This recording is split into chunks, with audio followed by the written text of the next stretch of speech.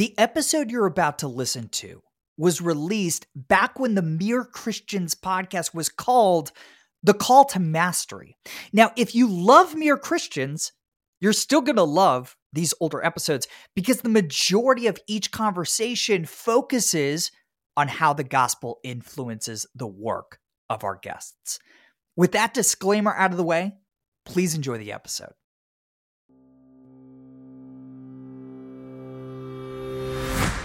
Hey everybody, welcome to The Call to Mastery. I'm Jordan Rayner. This is a podcast for Christians who want to do their most exceptional work for the glory of God and the good of others. Every week, I'm bringing you a conversation with a Christ follower who's pursuing world-class mastery of their vocation. We talk about their path to mastery, their daily habits, and how their faith influences their work. Hey, I hope you guys don't mind. We've been bringing you more content than usual, dropping quite a few bonus episodes over the last few weeks, but these conversations are just so timely. We wanted to make sure we got them into your ears as quickly as possible. Today, I am welcoming one of my great heroes, N.T. Wright, to the podcast. If you don't know who Dr. Wright is, Newsweek calls him, quote, the world's leading New Testament scholar. Quite an endorsement. I mention Dr. Wright constantly on this podcast, in my books, and in my devotionals. Nobody, not even Tim Keller, who you guys know how much I love Keller, has influenced my perspective specifically on heaven and the kingdom and the new heavens and the new earth more than Tom Wright. It was an absolute honor to welcome him to the Call to Mastery. This is a terrific episode. I'm going to go back and listen to this one multiple times. I'm going to have to read the transcript multiple times to really fully digest everything that Dr. Wright said. By the way, if you don't know, you can find those transcripts really easily at podcast.jordanrainer.com. But Dr. Wright and I sat down. We talked about why Paul is, quote, rolling over in his grave right now over the church's response to systemic racism that has led to the crisis we're seeing right now and the response that we're seeing to the murder of George Floyd. We talked about the danger in the church's overemphasis on saving souls, maybe my favorite part of the whole conversation. And then we also talked about, I asked Dr. Wright to just give us a summary of the biblical evidence that the work you and I do today has a chance of physical products we make lasting into the new heavens and the new earth. I think you guys are going to love this episode. You may have to rewind it and listen like I'm going to have to Dr. Wright's brilliance, but please enjoy this episode with N.T. Wright.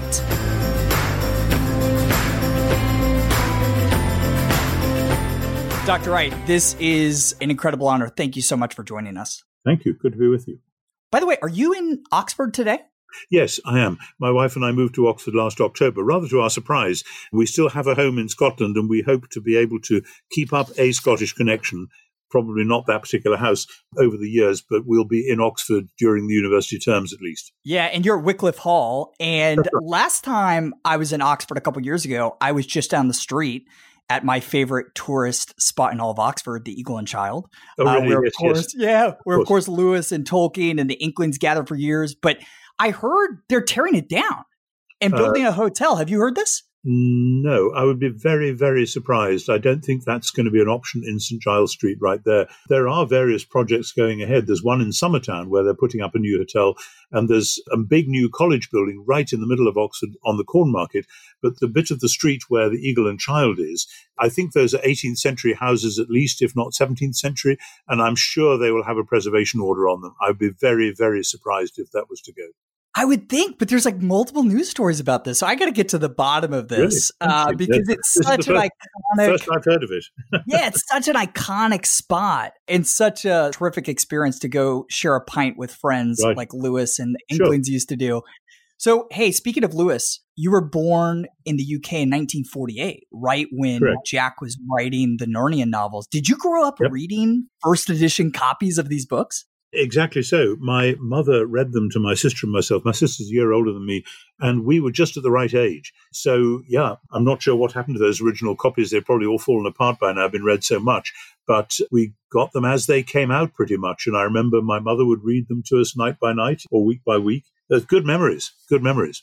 I love it. Yeah, you get to see them as they came to market, which is fun. So speaking of great writers, you are one of my all-time favorite nonfiction writers. I think you're just brilliant at studying the word and communicating it in fresh, new ways while remaining true to the text. And I'd love to talk a little bit about craft and how you've mastered that craft. And first off, I'd love to start here. I'd love to hear what your writing process looks like at a high level, right? Maybe take your latest book, this terrific book, God in the Pandemic, as a case study. What was your process for putting that book together? I'm not sure it's really a very good case study because I know it's such a rare exception, right? It happened so quickly. What happened was at the beginning of this whole thing, just after lockdown had been announced, I was actually working very hard on finishing my commentary on Galatians, which was on a tight deadline. It had to be done. And I really had no spare time from that at all. But then I got a call from Time magazine, an editor who I've got to know a bit over the last year or two. And she said, could you just do me 800 words on a Christian response to the pandemic and what's going on? And I looked around on the web and I saw people saying various silly things. And I thought, well, I can say something about that and just put it to bed and then not worry about it anymore. So I wrote this short article, ran it by my wife as I usually do, and she gave me the thumbs up, which is always a good sign. And so off went the article, went into Time. Time magazine liked it so much, it got so many hits that they put it in the print version, not just online, which is a rare honor. Yeah. And then I started to get feedback from it. I mean, like bad feedback, people putting on Twitter, it looks like N.T. Wright never reads his Bible because it's obvious what the pandemic is all about because God is... The world's leading New Testament scholar doesn't read his Bible. Well, absolutely, because God is obviously punishing us for our sins. And so we need to repent, and that's what this is all about. And so I started to think about that. And then one or two friends asked me if I would do lockdown talks to their congregation online, like I'm talking to you now, or often with video, just discussing it. And I found myself saying various things and arguing various ways. And then somebody said, would I do a talk on this for, I forget which organization. So I once again pulled my thoughts together. And by the time I'd done that, I was thinking, I'm saying a few things here that I hadn't expected to say, and they might be of some interest to somebody. So I said to my publisher, what do you think?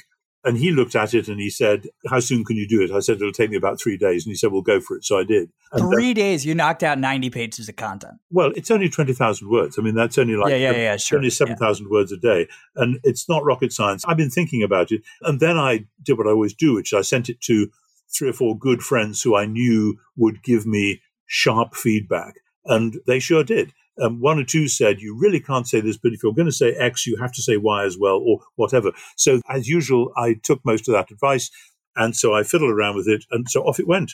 My publishers here and Zondervan in America have done a great job rushing it through. Yeah, they've done a great job. And so I want to go back to feedback. We hear this a lot on the Call to Mastery from world-class masters of any craft. They deliberately seek out feedback and ask probing questions to get really good feedback. I'm assuming you're not just sending the manuscript over and just asking for general feedback. Like, are there specific things that you're looking for when you send a draft out to some of these friends? That's a good question. It depends what sort of project it is. With this one, because it's quite short, it's one of the shortest books I've ever written.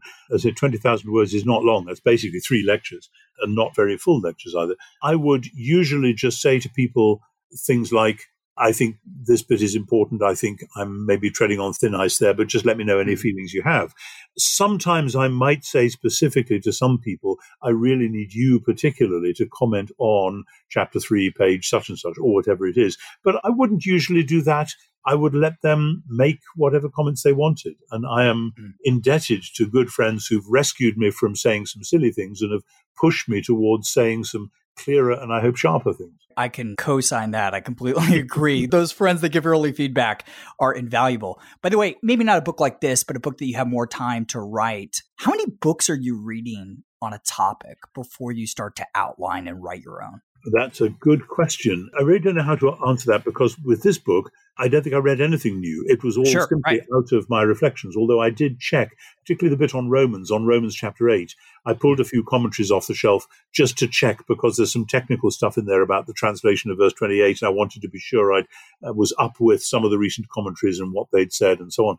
But normally, apart from checking references like that, it's pretty straightforward. But of course, it goes all the other way to one of the other very recent books that I've written, which is, you've probably seen it, called History and Eschatology, which was the Gifford lectures, which I did in Aberdeen. For that, I got the invitation 6 years before I had to do it, and I was reading around in history, in German theology, in all sorts of things.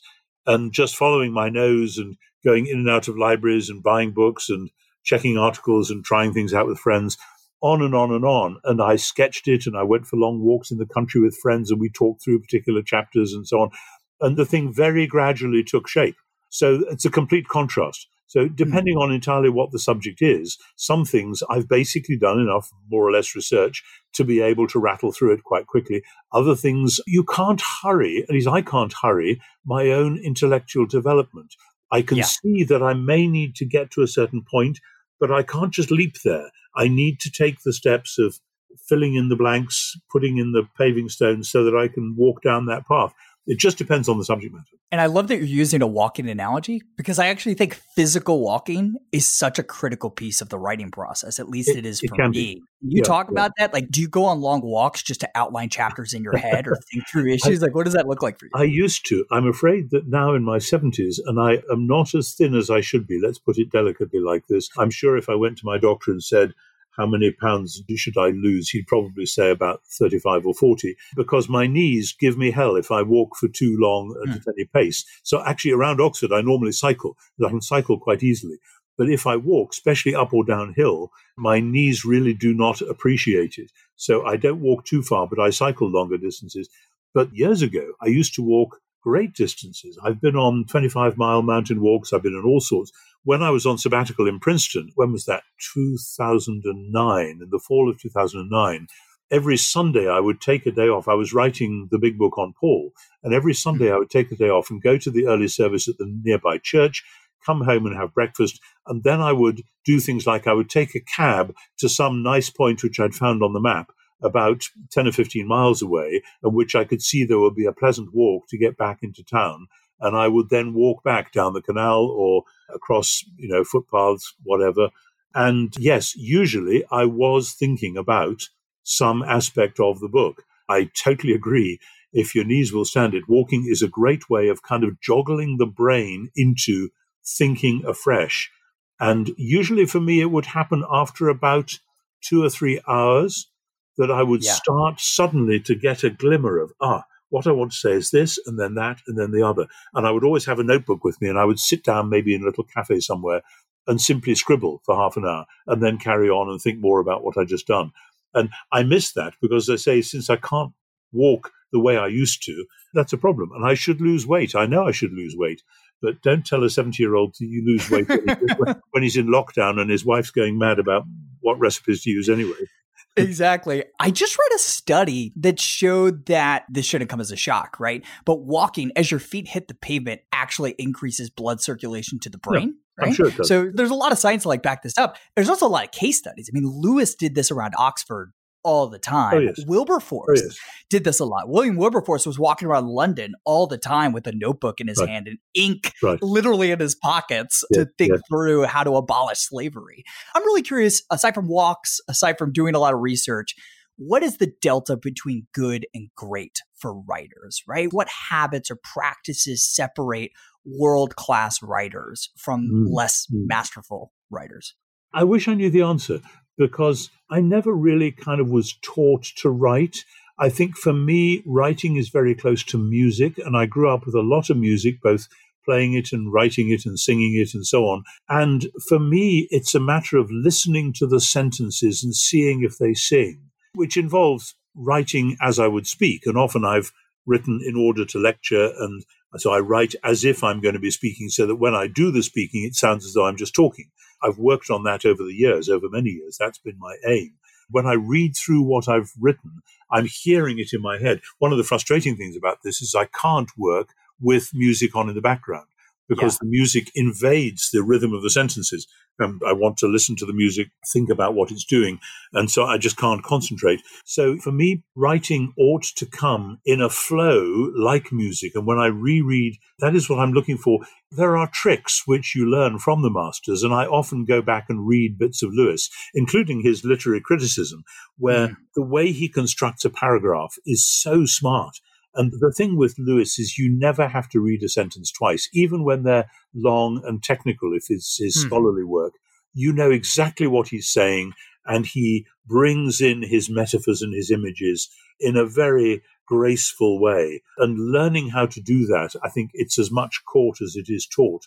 But we're all learners in this game, and I'm not saying I've mastered it by any means, though I do enjoy writing. And when I reread something that I've written that's actually worked, then I get pleasure from it. And I just think, oh, yeah, this actually will sing. Yeah, you're emulating the creator who stepped back and said, this is good. I think that's a God-honoring approach to our work. It should be. Of course, it can just be self-deceived. But absolutely. But anyway, yeah. If you knew you could only write one more book, you had one more book left in you, what would it be? Ah, goodness. That's a difficult one. We're starting with the easy questions, Tom. Yeah. Okay. I have long wanted, and actually my publishers want me to do this, to write a children's Bible. Because I'm fed up with the Bibles that I've seen my children and grandchildren having. Yeah, me too. Because even the ones that try to tell the biblical story, most children's Bibles, it's just Aesop's fables with a Christian wash. In other words, it's a few isolated, funny old stories about strange people living in the desert, wearing strange clothes, doing odd things. And there's maybe a moral to it or maybe not. And then you turn the page and it's somebody else doing something unconnected. And so the only narrative which is there is the implicit Western Christian one of how to get to heaven or how to behave yourself while you're on the way to heaven, possibly. And it's not clear how the whole thing works. And I want to try, and this is very difficult, I want to try to display, and this will depend on the artist that we're going to get to do the illustrations, because there won't be that much text. I want to try to display the genuine biblical narrative, which is of the Creator making this amazing heaven plus earth world like a house for himself to come and dwell along with his human creatures. And at the very end, in Revelation 21, that's what we finally get, the new heaven and new earth and the dwelling of God being with humans. Not the usual Western tradition, which is that the last story would be the dwelling of humans is with God. The point is the dwelling of God with humans. But then to tell the biblical story in such a way that a 6-year-old could grasp it and an 8-year-old could read it for themselves and see the point, that is the real challenge. And I hope I will be spared to do that in the coming months. All right, so I want to ask some questions about that, my favorite N.T. Wright theme of the kingdom in a second. But before we move on from craft, we like to talk a little bit about daily habits and routines on this podcast. So I'm really curious, pre-COVID, what did your day look like typically from the moment you woke up to the moment you went to bed? Can you give us the tick-tock of your day? Yeah, it gets more scatty as it goes on, but the morning is usually fairly standard. So I'm usually up early. Before COVID started, I was working to try to finish my commentary on Galatians. So I would be getting up usually about 4:30 or 4:45. By 5 o'clock, I would be in my study with a large pot of tea and with the Hebrew Bible and the Greek Testament. And after about an hour, I would be saying my prayers. And then after about half an hour, I would shamble through to the kitchen and make myself some breakfast. My wife would be still asleep. She needs about 3 hours more sleep than I do per night. And then I would have breakfast. I would check the newspaper online while I was eating breakfast. And then I would be back at the study, usually by, 7:30, something like that. And then it would just be, let's crack on with wherever we're at, which was pulling together. At that point, I'd done several lectures on Galatians over the last couple of years.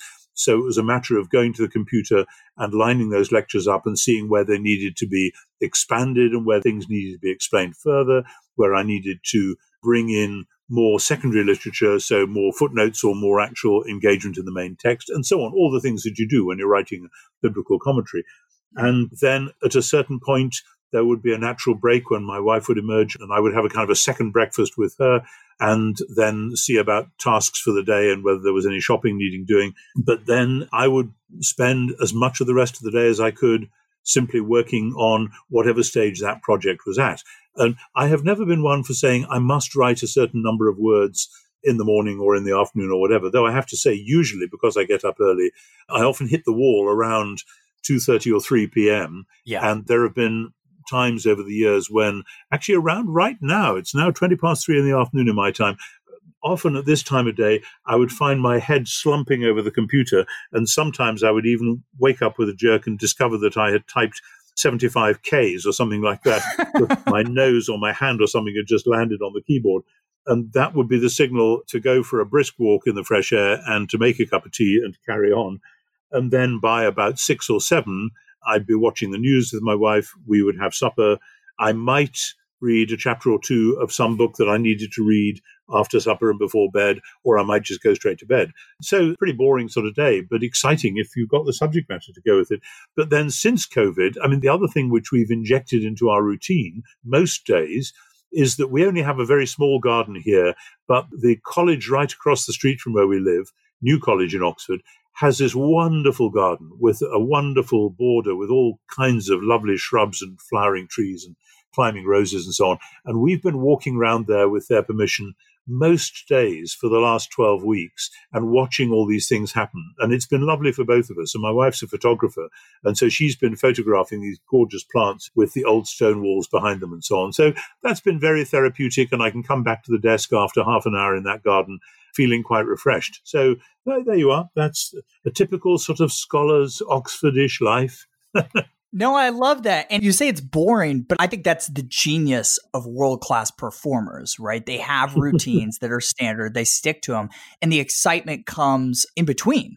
So, Tom, this podcast is all about showing Christ followers that the work they do every day, whether they're nurses or entrepreneurs or writers or marketers, whatever, matters for eternity. Thus, inspiring them to care about doing it really well, right? Doing really good work. And over the years, you and others have convinced me that we can't really grasp the eternal significance of our work until we have a more accurate understanding of eternity itself, right? And your book, Surprised by Hope, has influenced my understanding of this more than any other. So I know I'm asking an impossible question, but as succinctly as you can. You've already touched on this, but can you summarize what the New Testament actually says about heaven, eternity, new heavens and new earth, and how that contrasts with the Western caricature of eternity that we live with today? The short answer is that Western society, including sadly Christianity, has become very Platonic. That is to say, it's going with what is actually the middle Platonism of somebody like Plutarch, who says in his treatise on exile that our souls are exiled from their true home, which is in heaven, and that we are looking forward to escaping this rather shabby old world and getting back to heaven as soon as we can. And when I first read that in Plutarch, I thought, this is funny because that's what a lot of my Christian friends think Christianity is. Most of my Christian friends. Yeah. And then I thought, can I find any place in the New Testament which says that? And the answer is no, I can't, because that is simply not an early Christian point of view. It comes into Christianity by probably the 3rd or 4th century through some of the fathers, though some of the fathers resist that strongly, because the New Testament view is the Jewish view, which is that creation is not a bad place to be escaped, but a good place to be redeemed. And that makes all the difference in the world. And what I said 10 minutes ago, whenever it was, that the narrative of the Bible is not how do we get out of this world and go and live with God, but how does God so prepare this world that he will be able to come and live with us? And that, of course, is what the temple is all about. And before that, what the wilderness tabernacle was all about. Those were pointers to the fact this is what God wanted to do, to come and live with his people. But those were never meant to be permanent. This is from the point of view of the New Testament, of course. They were signposts pointing forwards to the time when God would come in and as a human being. John says the Word became flesh and tabernacled in our midst, pitched his tent in our midst. This is what it's all about. And the high priestly prayer in John chapter 17 is a moment when we are in the temple. We are with Jesus, which means that heaven and earth have come together. And Jesus is talking about I in them and thou in me, that the world might believe. This is the establishment of a new unity of heaven and earth, consisting of Jesus and his followers, which then is reaching out into all the world, so that in the end the world shall be full of the glory of God as the waters cover the sea. That's the great biblical vision. So when we then talk about heaven, I often say to people, feel free to use the language of heaven if you like, for where you go in between times, for how it is when, as Paul says, my desire is to depart and be with Christ, which is far better, Philippians 1, or in 2 Corinthians 5, he says something similar, that our desire is not to be in a mess down here, but to be with the Lord. That's fine, but that is only ever a temporary thing, because God is going to make new heavens and new earth and is going to raise us from the dead to be dwelling within that new heavens and new earth. Here's the irony. This is so clear in Romans 8, But because since the Reformation, and before actually, people have read Romans 8 as the story of how we get to heaven at last, the key bits have been misunderstood or misinterpreted. So when Paul talks about creation itself being rescued from its slavery to decay in order to have the freedom which comes when God's children are glorified, people have just thought, oh, this is some rather complicated old language. We're not sure we understand it. But if they had read that in the light of 1 Corinthians 15, shall we say, or Revelation 21 and 22, then they would have seen here is the biblical vision of new creation. And if we persist in talking about going to heaven, we're doing something the New Testament doesn't do. I know Jesus said to the brigand beside him on the cross, today you will be with me in paradise. Paradise was only ever the waiting room in between the present world and the world to come. Then the really tricky bit, actually, I was working on this in St. Andrews before we came down to Oxford. The really tricky bit is how you then give a Christian account of that waiting period if you don't want to use the Platonic idea of the soul. And it seems to me that the New Testament uses the fact of the Spirit, that the Holy Spirit has indwelt us in this life. And then after our death, the Holy Spirit who has indwelt us still knows us, remembers us, holds on to us. So we continue to exist in the saving embrace and love of the Spirit. And Paul says our life is hidden with Christ in God, which I think means substantially the same thing. So that then, when God makes all things new, the Spirit will give life, as Paul says, to our mortal bodies in the way that he gave life to Jesus' mortal body. So all of that said, of course, I've spelt this out, as you know, in Surprised by Hope, but I still think there's a whole swathe of Western Christianity that still hasn't come on board really with any of this, because our prayers and our liturgies and our hymns all pull us back to the old medieval going to heaven idea. Yeah, and I've been thinking a lot about this lately. Your writings and some other writings have me thinking about this. Jesus talked very little about salvation, about saving souls. By my count, it's, I don't know, a dozen or so times in all four Gospels. He mentions I'd like it to see even where those ones are. Yes. Yeah. And, well, you would know better than me. But talk of the kingdom. It's like 15 times more that he references this. And you talked about this in God in the Pandemic. You were hitting on this theme, right? That the Western church's overemphasis on saving souls. So can you talk a little bit more specifically about why you think we've overemphasized this topic and why that overemphasis matters to the work that we do every day? Yeah, we've overemphasized it partly because the Western tradition has been heavily influenced by Greek philosophy, Aristotle and Plato. And long before the Reformation, that was the case, so that people were thinking in terms of, well, we're in this miserable world at the moment, and then we'll have to go to purgatory, and then we'll hopefully finally make it to heaven. That was the standard narrative in European Christianity in the 14th and 15th centuries. And when Luther and the others saw the abuses that were resulting from the teaching about purgatory, they didn't say the whole story is wrong. They simply said, you've inserted an extra stage in there called purgatory, and purgatory doesn't exist. Or if there is a purgatory, it's here and now, not in the future after death. And so they then left the ultimate goal to be pretty much the same, still talked about going to heaven. And so then all the soteriological debates of subsequent centuries, all the debates about how you get saved and what justification is and all that, they happened within that going to heaven model. And all the time, the New Testament's teaching about the kingdom of God was chafing against that. And so people were misinterpreting the kingdom. And so I grew up with a view that the kingdom of God was heaven, because in Matthew's gospel, it comes out as the kingdom of heaven. So it looks as though Jesus is just saying, well, we all know the main aim is to get to heaven. How are you going to do that? And the kingdom of heaven, if you do this and that and the other, you either will or won't inherit the kingdom of heaven. And we never noticed that in the Lord's Prayer, Jesus says, thy kingdom come, thy will be done on earth as in heaven.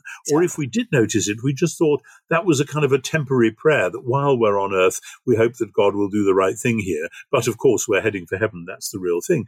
Instead of seeing, no, that is the central prayer, that God's will be done and his kingdom will come within this present earth, that the earth will be flooded with the goodness and love and glory of God as the waters cover the sea. So all my work is trying to show people through texts like what you've written and expanding upon the scriptures that their work has great meaning for eternity beyond saving souls. Because I know a lot of people who will say, oh yeah, I go to work and I do a good job so that I can share the gospel with my customers and with my coworkers. And listen, this is a good thing. We should be introducing people to the king, but it's also important to create for the kingdom, to build for the kingdom. I want to hear you talk about that. When we're focused myopically on saving souls. Sure. I do want to say, and because Britain is very different from America, there aren't too many people who walk around Britain saying, I'm doing a good job so that I can then save souls. Sadly, right. I'd much rather people were doing that than simply saying, I'm doing this because I want to buy a yacht and sail around the Mediterranean or whatever. But I worry about the word eternity, because you use the word eternity in a positive sense, but most people will hear it in terms of a timeless eternity, this Platonic idea that we will pass outside space, time, and matter altogether and be in a different space. And that's simply unbiblical. I am absolutely convinced about that. And when the book of Revelation says something about, and time shall be no more, and it comes into one of the old spirituals, I think, people say, oh, that's the abolition of time. It really isn't. That means the time for doing something will have run out. Like if I say, quick, hurry up and get your coat on, there's no more time. It means we're about to be late for the train or whatever it is. It doesn't mean that time itself will come to a stop. So we have to be careful about the word eternity, and I would not normally use it myself. I would talk shamelessly about the new heavens and the new earth, because that's what the New Testament does. And so then, because of the overlap, because the new age has already begun, when Jesus of Nazareth came out of the tomb on Easter morning, God's new creation was decisively launched, and it's not going back again. And God then, through Jesus, gave us his Spirit so that we could be not just beneficiaries of that new creation, but actually agents. And the way I put it now in regard to justification may be a help, that I've often heard myself say that God intends to put the whole world right. In the present time, he puts us right, that is justification, so that we can be part of his putting right project for the world.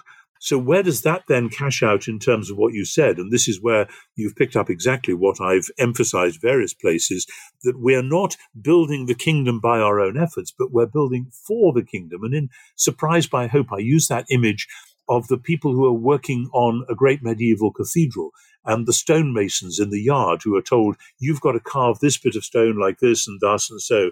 And the guy probably is fairly illiterate. He's just doing what he's told. He's got his chisel and his hammer and the stone, and that's what he's got to do.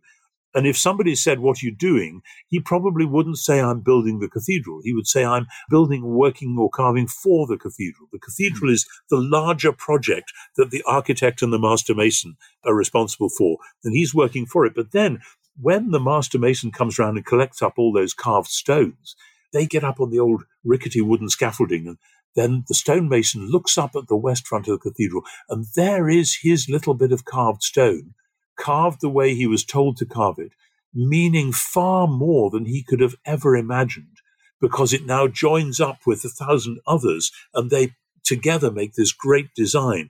And that's what I see in the work that we're called to do as Christians. And very occasionally we are allowed to see something of the larger design.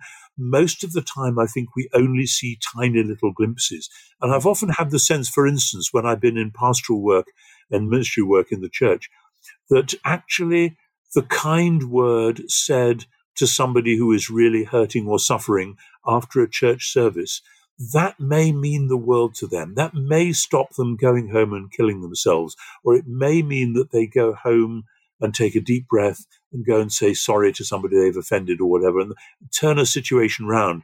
And as far as I'm concerned, it's just a kind word sent to somebody after church. But when you do that sort of thing prayerfully and intentionally and within the love of God, God can take that and use it in huge, enormous ways. And the same with every poem, every symphony, every painting, the same with every good, right, upstanding business deal, the same with every good piece of carpentry or dressmaking or whatever it is. If it's a good piece of work, it says something about the glory of God and God's enjoyment of the goodness of the material world and his wanting to make it a beautiful place. I was recently working on a different project, and I was thinking about this in terms of art and so on, and the way that God brings his artwork into the world, and the way that that artwork both itself embodies something of God's future and is assigned to God's future. And I find that hugely encouraging, as I talk to artist friends and musician friends and so on. So anyway. Absolutely. So I'm going to quote you to you for the sake of our audience. So in Surprised by Hope, you said, quote, "The work we do in Christ and by the Spirit in the present is not wasted. It will last all the way into God's new world. In fact, it will be enhanced there," end quote. Yes. And you basically go on to say, hey, listen, there's biblical evidence to say that the stonemason's work, even though he's never going to finish the cathedral, Jesus is going to finish the cathedral, but that work is important. It's going to last in eternity. But then you basically go on to say, we don't know exactly how. Right? We don't know exactly what that will look like in practice, but Paul makes clear in 1 Corinthians 15 that it will, and we got to look to Scripture for clues as to how that might happen, how these things, how the work we do today might last into the new heavens and new earth. What are those clues? What are those clues that you... The only real model that we have is, of course, Jesus' own resurrection, which is a very mysterious model because the resurrection body of Jesus is very strange. It does things we didn't expect. It comes and goes through locked doors. It appears and disappears. It can be touched. It can eat. It can drink. It can talk. It can, no doubt, sit at a table and break bread in Emmaus, etc., etc. But it's strange. It's as though it inhabits heaven and earth simultaneously. And I think that's part of the point.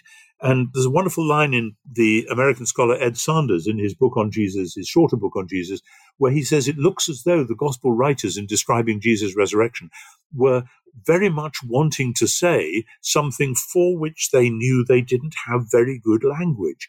And I think that's exactly right. And I think we are in the same bind when it comes to talking about God's future creation. And that's why I, in various books, have used a variety of different images. I don't know if you've had a chance to read I mentioned it before, my Gifford Lectures, History and Eschatology, but I use the image of the chalice, the waiting chalice, that the world is like a beautiful silver chalice, beautifully carved.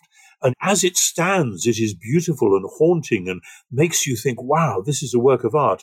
But of course, it's 10 times more beautiful when you realize what it's meant to be filled with, what it's there for, and the role that it plays within the worship of the church and the strange mystery of the sacramental life of the church. And when we start to see the world and our work within it, in that sense, we realize there are other dimensions here. We're not messing around. C.S. Lewis, somewhere, when he's talking about seeing people as God sees them, he says, "You have never talked with a mere mortal." Now, Lewis was a Platonist too. He believed in the immortality of the soul. But the point is that the people that we meet with and talk with day by day, these are people who have stories which God wants to go on into his ultimate future. And whatever we say and do with and to them will be part of that, whether it's something they have to forgive us for or something that they will be grateful to us for. So in our human relations as well as our work, putting everything in the light of that coming new world. And so, as you say, nothing is wasted. This is the allusion to 1 Corinthians 15:58, where Paul says, get on with your work inasmuch as you know that it is not in vain in the Lord. And that is such a wonderful thing. It may seem little, but it's not going to waste if it's done in Christ and by the Spirit. That was the line you quoted. Am I misreading Isaiah 60? Isaiah 60 is this picture of people bringing physical, material, cultural artifacts into the New Jerusalem, right? And laying them at the feet of the king. I heard Keller preach on that years ago, and he's basically saying, hey, listen, the physical things we create, the art, the books, the businesses, whatever, have a chance of being considered what Isaiah 60 calls the glory of the nations, these physical things that actually last into the new earth. Would you agree with that, with Keller's commentary on that? Yes, because one of the many reasons I agree with it, apart from the fact that it's in 2/3 of the cases, it's always a good idea to agree with Tim Keller.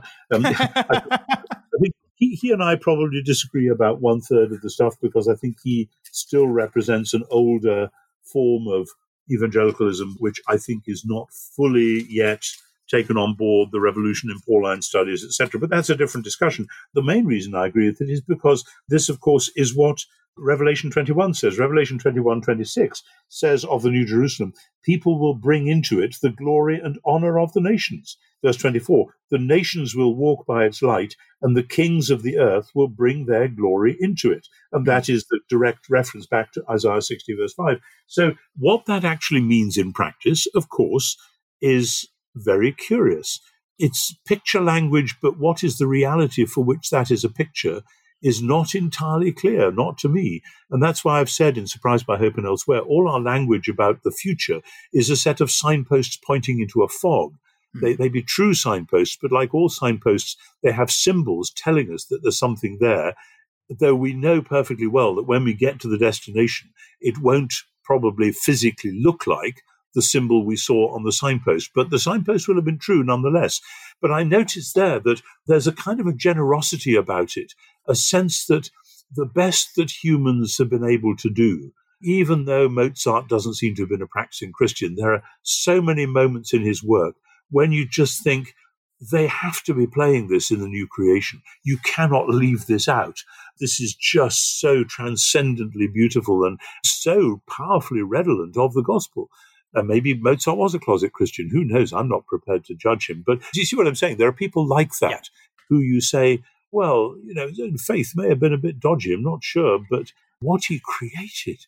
But that, of course, the next verse in Revelation, after the first one I quoted there, immediately says, by the way, there will be certain categories of people and what they do, which will be outside. There is no room for making lies in God's new creation. No room for various other things as well. So it doesn't slide down the hill into an easygoing universalism of, oh, well, there you tried well, so you can come in too. It's much more mysterious than that, and we don't want to give the wrong impression at that point. So over the last couple of months, we've seen with the recent news events, lots of people working hard to build those signposts to what will ultimately be in the new heavens and the new earth, right? Yeah. So with the pandemic, we see doctors and nurses heroically going to work every day to try to find a vaccine. Here in the US, with the news surrounding George Floyd, and people are rolling up their sleeves and trying to fix race relations in this country. But here's my question. I want to play devil's advocate for a second. If these are just signposts, why does this work matter? Right? If at the end of the day, all we're doing is pointing to the kingdom, why does the work matter now if Jesus is going to come and make it all right again? Sure. No, that's a great question. In fact, I've just written a couple of things in the last 3 or 4 days on this because one or two senior colleagues in the Church of England have asked if I would produce some sort of material for study or meditation or thought on this.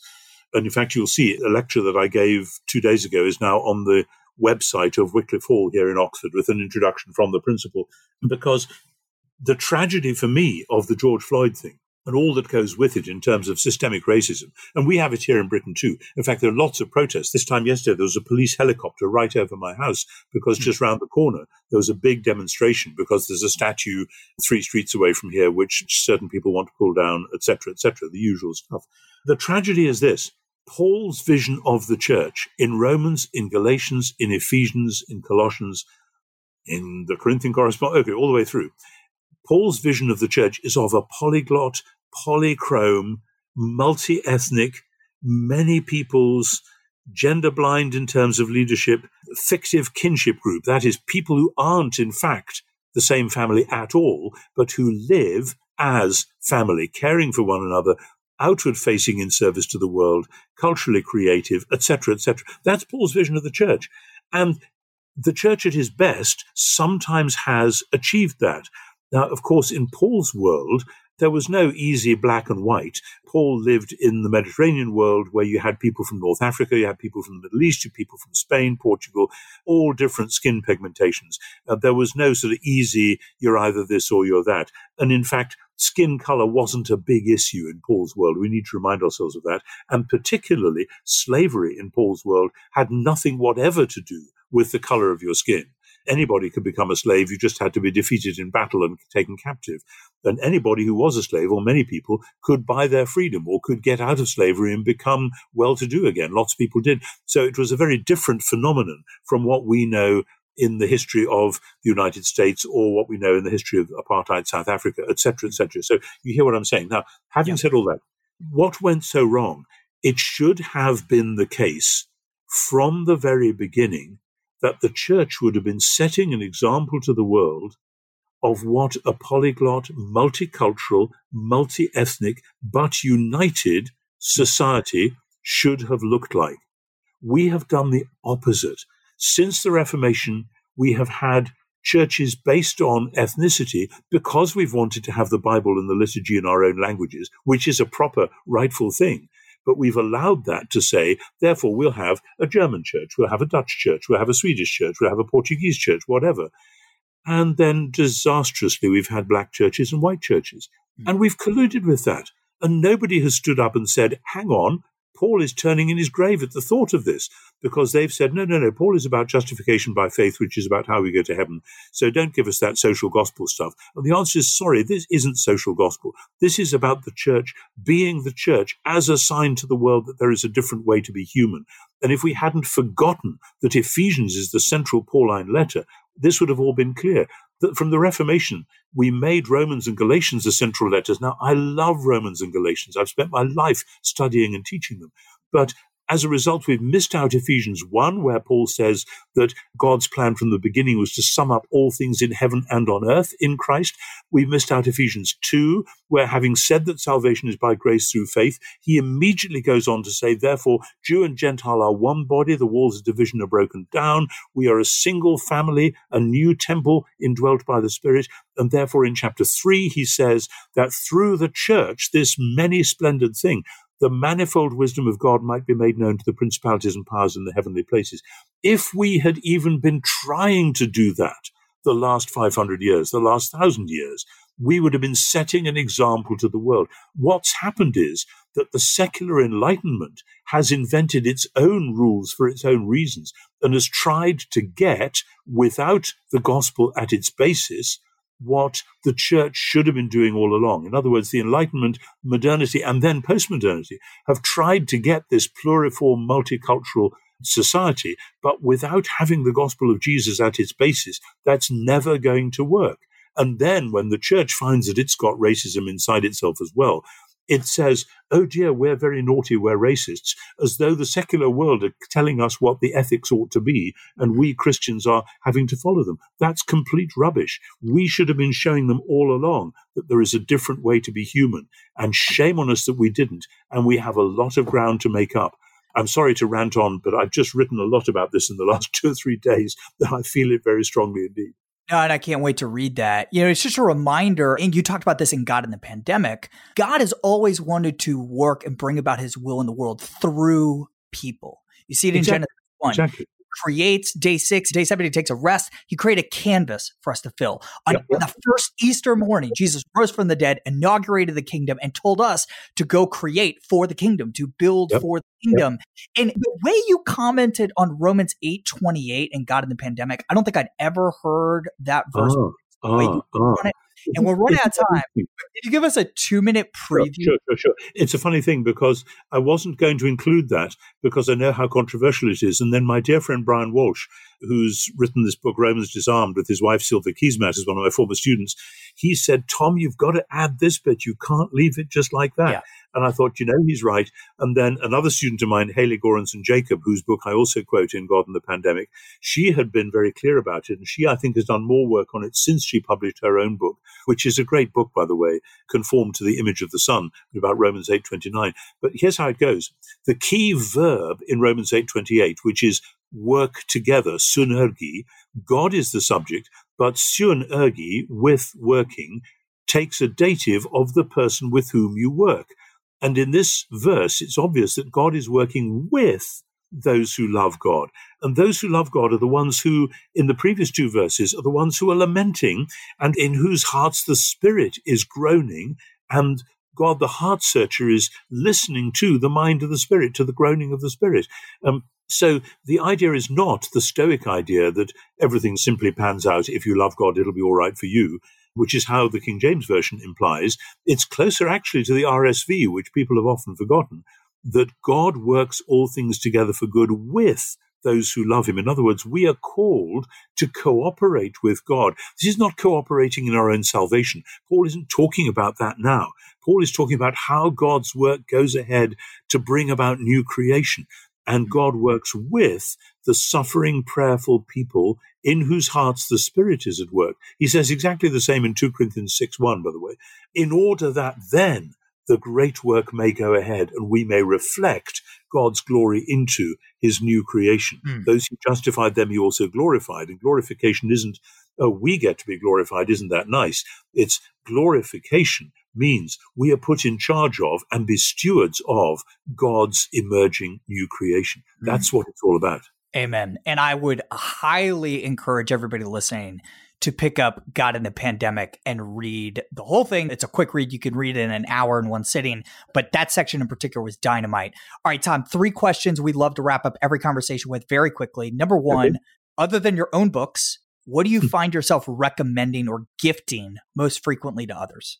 Oh, goodness. It depends entirely who the others are. I have enjoyed the work of the historian Tom Holland recently.